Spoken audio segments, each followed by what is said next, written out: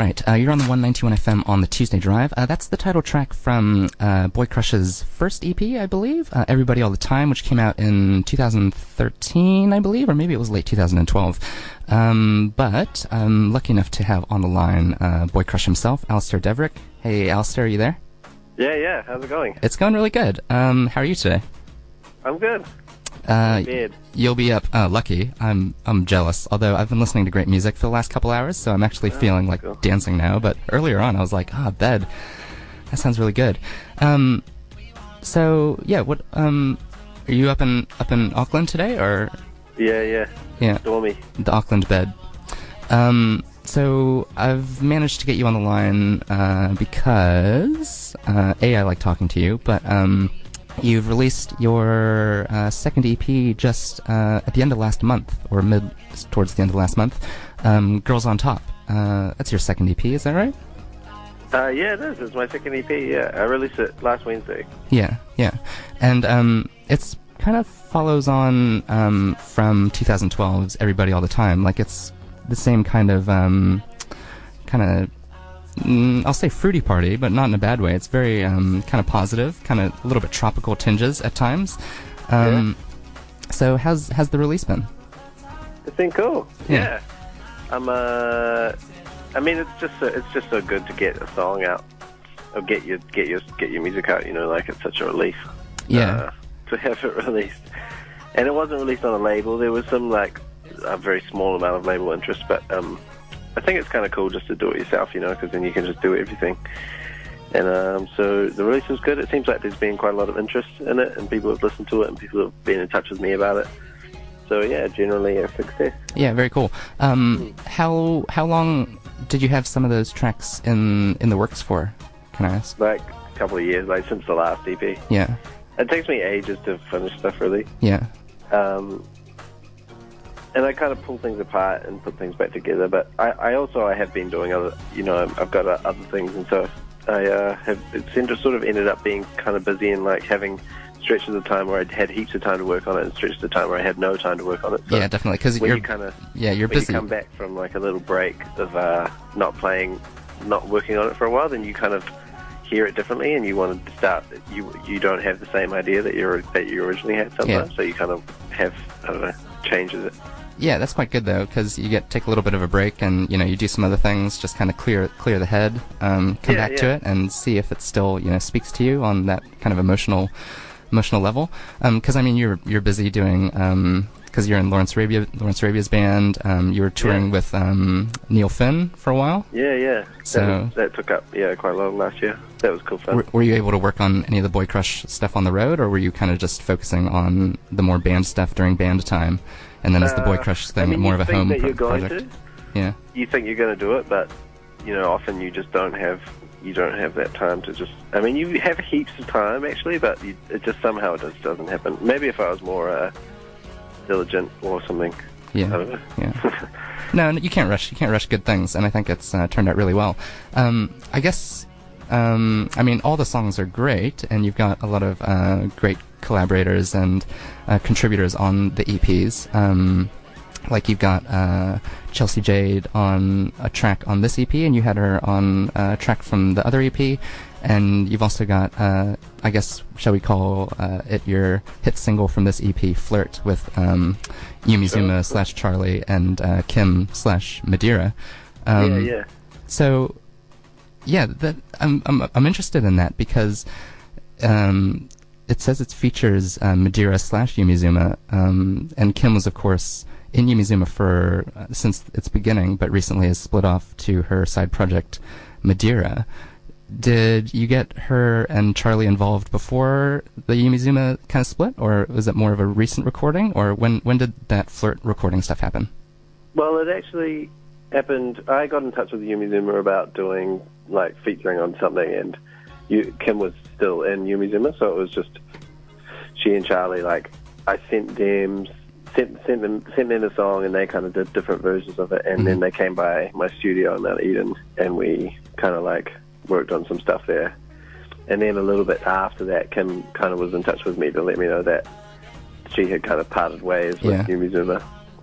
So then But since she's got her new project is called Madeira, which she's going to be coming out with some stuff quite soon, which is really cool. I've heard it, and it's like she's working. I shouldn't probably say too much about it, but well, I'm looking forward to cool it. I think a lot of people will be looking forward to it. Those that have heard of it came in after that and then finished. We just kind of finished it off, but that bit that goes like that's a bit Charlie wrote that bit. Yeah. So should we? I'll just ask on behalf of the station. Should we sort of tag that as Madeira / Yumizuma as a separate thing? Because I think at the moment it's just tagged as Madeira, but you can't shunt Charlie Ryder like that. He's definitely got some positive, contributions there, I think. Yes, 15% of the song writing credit. Yeah. You're wondering? Yeah. Well, I think it's really great that you managed to get them involved. I think Kim's kind of like open and emotional vocal delivery works really well with your music. It's kind of different, but it works together really well because that track, for everyone that's heard it, they know that it's really great. Yeah, I like it. I like how her voice works with it as well. Yeah. I mean, it works really well with. I mean, I think that she and Charlie have a really cool. They work together really well. But I was really happy that her voice worked really well on. Her voice works really on Yumizuma. Mm-hmm. But I was really happy that it worked really well on my song too. Like, I feel like she has some kind of crazy connection thing. I don't know. I just think I like listening to her voice. Yeah. Yeah, because, I mean, the Yumizuma stuff's great, but Flirt definitely, sounds like a Boy Crush track, and it still works really well. Like, her vocals are kind of like they're kind of positive and fun, but not totally carefree, which I feel like I get a little bit from your music. Like, your music is quite positive and fun, but there's a little, like, I don't know, like a little bit of, like, wondering or a bit of melancholy in there. Oh, yeah. And I guess with Watercolors as well, like, she's got quite a beautiful vocal delivery, but there's definitely like something below the surface that you kind of wonder, what inspires these people. So was it seamless? Yeah, was it seamless working with it, or did it take a bit of back and forth, a bit of adjusting, or did it just come together really easily? With Kim? Yeah. They came together pretty quickly. Yeah, I mean we went back and forth a couple of times. We actually kind of went away and thought about it a little bit, and I chopped up the song a couple more times and put some different bits in, and we actually kind of rewrote the chorus together. Yeah. So I guess it wasn't that easy, but it didn't feel difficult. It was just felt kind of natural. But there was a bit more work. There was a bit of work, but yeah, it felt pretty natural. And it seems like working with Chelsea Jade's quite a comfortable thing with you as well. She's on a track each on both the EPs. She actually plays when I play live as well, whenever she's in the country. Yeah. I really like having her in the band. I should put her on the list of band members. Yeah, I wonder. Whatever list I'm trying to remember. Has Boy Crush done a show down here in Dunedin? Yeah, I did. I did one at Chick's Hotel. That was playing support for the Ruby Sons. Yeah. And Ryan McFun was playing drums. Right. And I was singing. Yeah. Obviously. Yeah. That was cool, actually. I really enjoyed that show. Yeah, I do remember that, actually. And I guess Bevan would have been down here as well. Yeah. Maybe he was playing in Ruby Sons at the time. And he's mixed both your EPs now. So I guess you guys have a pretty substantial working relationship / friendship just from working together over the years. Yeah, totally. Yeah, I mean, I guess going on tour with somebody, because we toured with the Ruby Sons in 2013 for a big section of that year. Yeah. And after that, you kind of sort of know a lot about each other. You can't help it. And I feel like it makes it easier. Well, he lives in Wellington though, and I live in Auckland, so there's a lot of emails. But I guess that's happening more and more these days with people working together over long distances. From a distance, yeah. I mean, Yumizuma for a case in point. So I'm curious how many sort of changes or how crucial maybe his input was along the way, or was it just sort of a mixing deal at the end, or was he sort of giving you some thoughts along the way? Yeah. It's mostly mixing, but he actually sometimes sneaks things in that that I kind of like notice sometimes. I'm like, holy shit! Like he put in some backing vocals in some of the songs, Yeah. which is not something that a usual mixing engineer would do. And like, just he didn't tell me about it. He just put it in, and he sometimes takes some little bits out and stuff. And I have to go, Bevan, please turn it up. Yeah. Turn it up more. Yeah. Yeah. He is pretty great though. His Signer project, for anyone that knows, is pretty amazing, and both in his production stuff and remixes and stuff. Yeah, I've definitely been very safe hands.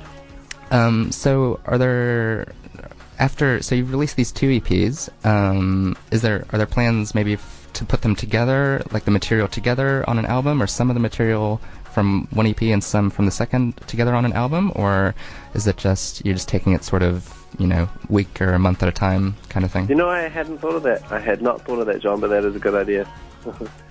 Well, do what you want, for sure. Well, one thing that's coming up is I've got some remixes. People are doing some remixes. Oh, great, yeah.